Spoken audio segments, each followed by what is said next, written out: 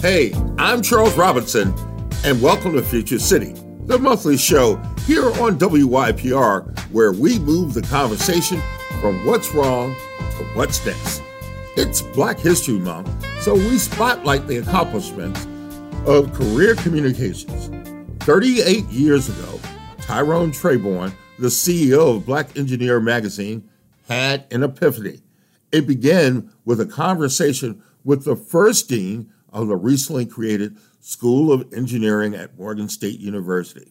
He wanted to create a conference where students in training could see real Black engineers.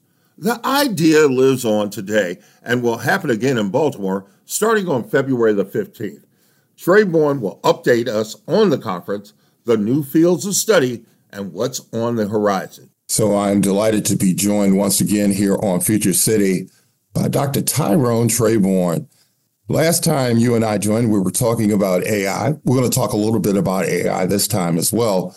But I want to talk to you a little bit about the fact that Career Communications, the organization you run, is going to be coming back to Baltimore for its Black Engineer of the Year celebration. So let's begin, Tyrone. Why did you start this whole idea of the Black Engineer of the Year? Charles, thank you for having me on the show, number one. But let me tell you this, the Black Engineer of the Year started. It's really a history of Maryland.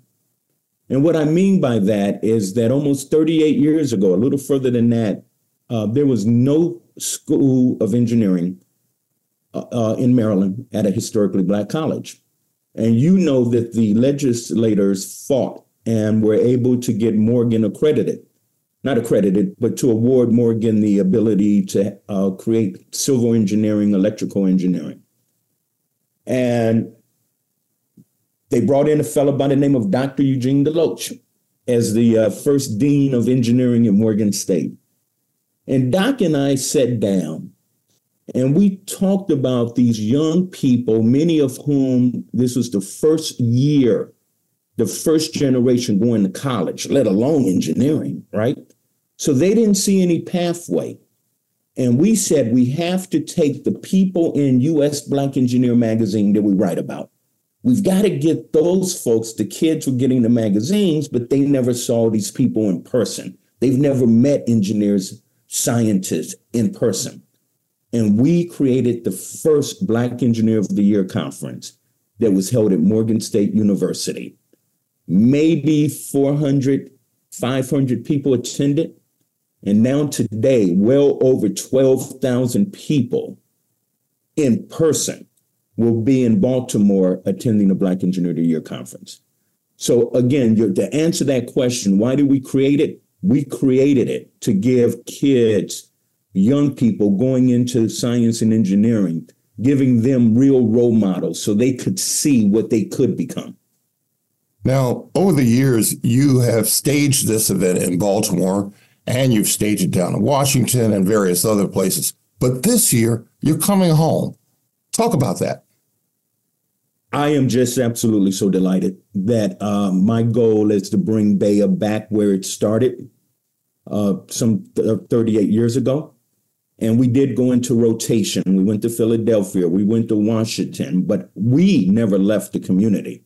My office, Career Communications Group, continued to be right there in downtown Baltimore, across the street from the Reginald Lewis Museum.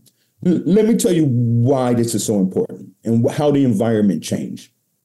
Number one, the economic impact that we're going to have far exceeds $15 million in hotel bookings, restaurants over the weekend. But in other cities, we were like an event. Just, another convention. In Baltimore loves BEYA. We're not a 2-day event. We're a 365-day event. The legislators, the business people, the educational leaders, they all look at BEYA as a resource that they can have all year long. So it's nice to come home and really feel as appreciated as we are and to know we're going to have a major impact. And to tell you this, Charles, my commitment to BEYA staying in Baltimore, I opened up, we're opening up at the PS 103 or the Thurgood Marshall Amenity Center with Reverend Hathaway. We have the premier space, and we will be doing metaverse training in two locations. One at our Pratt Street office, where we're training kids and designing graphics and understanding metaverse. And the main training location will be at PS 103.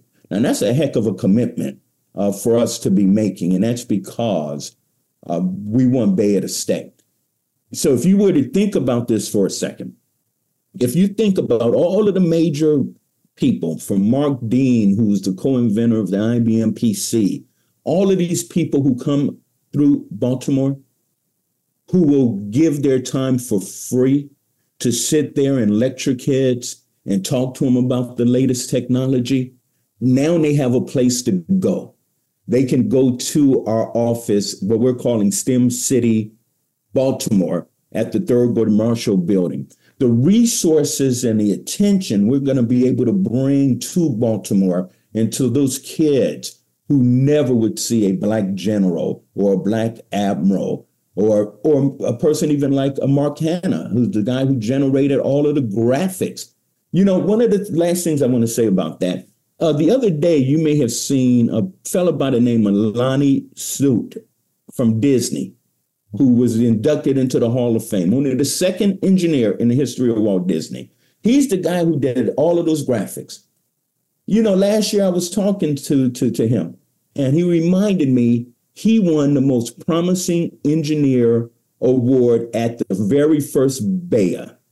And this is a guy who has the majority of the patents, more patents for developing technology for the Walt Disney Foundation.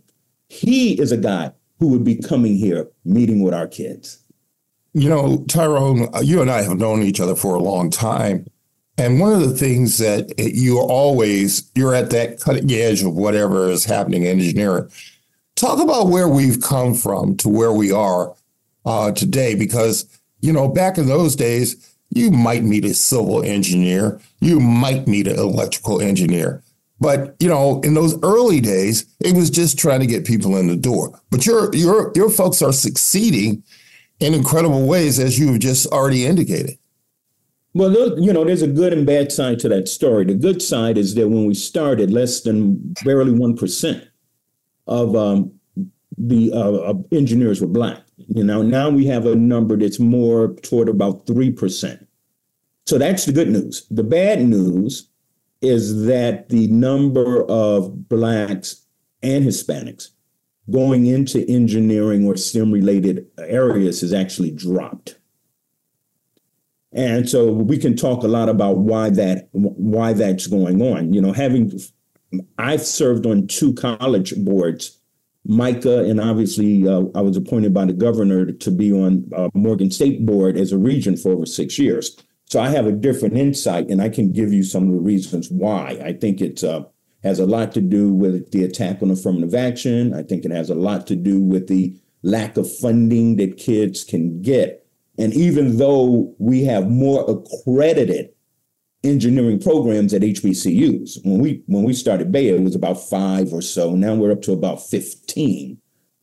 Even though we have more areas in which kids can do, the majority institutions, we're losing a lot of folks in those areas as well, with the exception of what Freeman Rabowski has done. And he's done such a great job out there. Right. So I was going to say, you know, there was a recent report in the Washington Post about the lack of Black doctors. You and Black doctors are in that weird space where the need is great, but the mechanisms to get those individuals who look like you and I into these fields is daunting. It is, and these fields are highly skilled fields, and I will point this out. When you look at people going into medicine and science, that's why we tie all of that STEM, all of that together. These are fields that are highly committed. People are highly invested in those fields, right? And that means that they tend to have the highest aptitude to give back because they've invested so much in these fields, they want to give back. Now, you take another field where people aren't highly invested, let's say sales. You know, you don't see a whole bunch of salespeople running around wanting to do mentoring. That's not a bad thing, but you can get a lot of engineers, scientists, people like that who do want to give back because they realize that. But you asked me a question. I was talking to Tavis Smiley the other day. He called me and he said, Doc, listen, we're putting out the Covenant with Black America update. And we're putting that book back out. Can you update your chapter? And as you can recall, the Covenant was the first book, nonfiction book about Blacks to hit the New York Times bestseller. So I updated on my piece. So your question is really important. What's the difference? Well, when I wrote the Covenant, I was talking about the digital divide. And I said, unless we close this digital divide, people of color would really be irrelevant for the most part. We would just continue to be a working class part of society. Now, and I believe that. And I said, and I'm not sure how we're going to truly close that because the digital divide was about curriculum, hardware, internet access, right? I mean, how do you compete against billion-dollar companies, even if I gave every kid in the world a laptop? Well, something's changed. And what has changed is how we are using data or how we will be using data through something called blockchain. All of a sudden, we move from the wealth being the person who owned the servers and who had the data having the wealth. We're moving from that to you can own your own data. So that means we're seeing an equalizing force taking place right now. And that's where AI falls in, virtual reality, all of these things that are going to rely on this transformational shift that's taking place right now. So we're no longer talking about just closing the digital divide. What we're talking about now are new industries being created right under our nose. And we're at the very beginning of the technology. We're not at the mature age of the technology or the end of the technology. So I see right now the real opportunity for people who've been excluded for the most part, being able to have a real stake in this new technology. And that's why quantum physics, all of these things are so important, but they're not being really taught in the schools yet. And that is one of the reasons I've come back to Baltimore. When I left, when we went into rotation, there were very few companies in technology owned by people who look like me. Now you have a significant number of young STEM folks trying to create businesses in STEM and technology. And I think that our company can help them grow, help them actually find small business partners at companies like Lockheed, Northrop, all of our major partners who are always looking for a way to bring in these young entrepreneur kind of folks in their small business development programs. I think coming back to Baltimore, the real underlying reason is because I know we can bring real value and real leadership in the technology area for the city and the region and the state. Tyrone, one of the things that I've known about you is that you're always reaching out to young people, and you've been a supporter of HBCUs for a lot, literally forever. Tell me what the new kids are bringing to the table when they come to the BEYA conference. Because last year I met some of those kids, and those kids, I hate to tell you, they're very smart. They are smart. And they're very entrepreneurial. And they'll ask you questions that I know one of them stumped me on a question. I said, I think you better talk to Dr. Trayvon on that one. I don't know. I don't have the answer to it. But talk about what the young people are talking about and thinking these days. I think the young people, what they get out of BEYA is the ability, is truly the ability to see people who look like them. And, you know, in the past, they may have seen one person during Black History Month. Imagine that young person, and you were at the event, imagine that one person walking into the BEYA Stars and Stripes event. They didn't see one Black general. They saw hundreds, you know, of top leaders. I mean, it's so overwhelming for anybody. Even, you know, adults are overwhelmed by the BEYA, what we call the BEYA experience. I think what young people are seeing, they're being given permission, Charles, to dream. You understand what I mean by that? Yeah. They're being told it's okay to dream. It's okay to reach for the stars. And by the way, if you do that, we've got some tools. We've got a process. BEYA this year, our theme will tell you exactly what this all means. Our theme is people, process, technology. And what that means is that if you have the people with the talent and the ability to dream, that is a very important part, but many of them have never been given the process. So what are the processes that take place for professional development? What are the institutional processes that are needed, like a Morgan State University, to actually help train? That's a process. That's not an accident. So without process, you will never get to the final part of technology. What is good technology? What is impactful technology? So in order, that whole chain that represents BEYA, the people, the process, and the good technology that comes out of that. I think more and more kids are beginning to see that, and they are embracing these opportunities we're hoping to bring to them. That's Dr. Tyrone Trayborn. He's with Career Communications, and he's bringing the BEYA Conference back to Baltimore. Thank you. Thanks, Dr. Tyrone Trayborn of Career Communications. I'm Charles Robinson, and you're listening to Future City here on 88.1 WYPR. In our next segment, I'm always amazed at college students who are trying to navigate their way from the classroom to employment. Take a listen to a pair of seniors from Morgan State University. Hi, my name is Courtney Garrett. I'm a senior here at Morgan State University. I'm majoring in electrical engineering, and I'll actually be graduating in May of 2024. My name is Jeremiah Conway. I'm also a senior electrical and computer engineering major, slated to graduate in May 2024. Jeremiah, let's begin with you. You've been to a BEYA conference.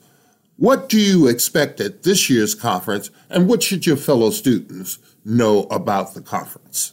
I believe that the BEYA conference gives young Black engineers a place to cultivate their career ideas and goals, because we don't have that safe space where we can sit and talk and have debates about BJTs or transistors or KVL or KCL, or have those discussions with other counterparts across the country that go through the same rigorous course load that we go through. I think that it also gives us a platform to showcase some of the projects and research that we do as undergraduate students, and be able to talk and network with professionals to get better insights on what challenges or what opportunities are in the world for us as young African-American engineers. Was there any conversation you had with maybe a recruiter that has stuck with you from that conference? Last year's BEYA conference that took place in Kansas City, I was able to meet one of the directors at Boeing, and he actually gave me some insights on a class that I was taking on digital integrated circuits about systems on chips or SoCs, and it kind of sparked my interest to move forward into actually doing research in the fall in this semester in VLSI design. So that conversation stuck with me because he took it out of the theoretical realm of being technical and just kind of made it simpler of why it isn't hard and how I know more than what I give myself credit for, and don't succumb to the pressures of thinking that you have to be a super genius that has all of the answers right off the top of your head, but just knowing that you can go and solve a problem, or you can go and find the help that you need to get to the solution. So that was one of those conversations that stuck out to me. I'm guessing that the goal this year for you is to find a job so you don't have to sleep on your mama's sofa. So yes, that is the goal.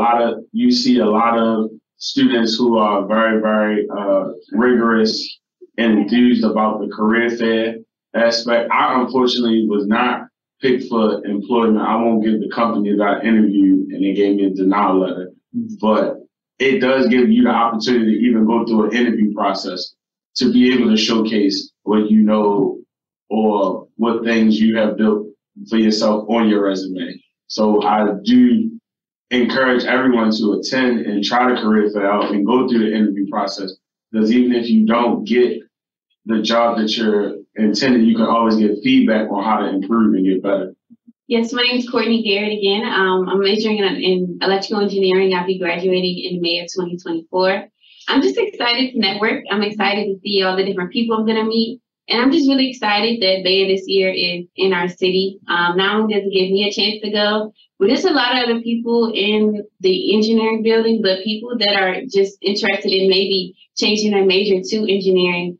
I know that Jeremiah talked a lot about the interview process. I'm really excited to see just me being able to get my reps in of actually being able to interview, critiquing my resume, just getting more tips on how I can be a better engineer, with me being, of course, a double minority in this field. Being a woman is unique in this industry. There aren't a whole lot of female engineers. Do you see this as a challenge or an opportunity? I would say yes. I've had a bit of experience with different internships over my 4 years of being in Morgan, and it's not the best feeling being the only woman in the room. But I would say throughout my Morgan academic career, I've had plenty of professors that were women, though. So me kind of seeing different women in the professional field and actually showing real testimonies of they've made it through, it kind of just gave me hope of like not being too scared, but at least I stand out. So I guess that's good, right? Is there one particular company you were expected to see while you're at the conference? Yeah, I'm pretty interested in radio frequency engineering, so learning a lot about like wireless communication. There are a few different companies I am excited to speak with.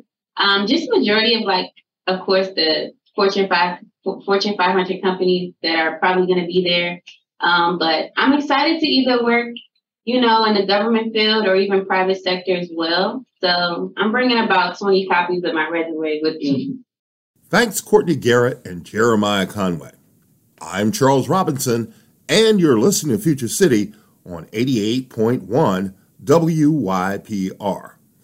There was a time when Black engineers were discounted because maybe they didn't come from the schools with storied track records.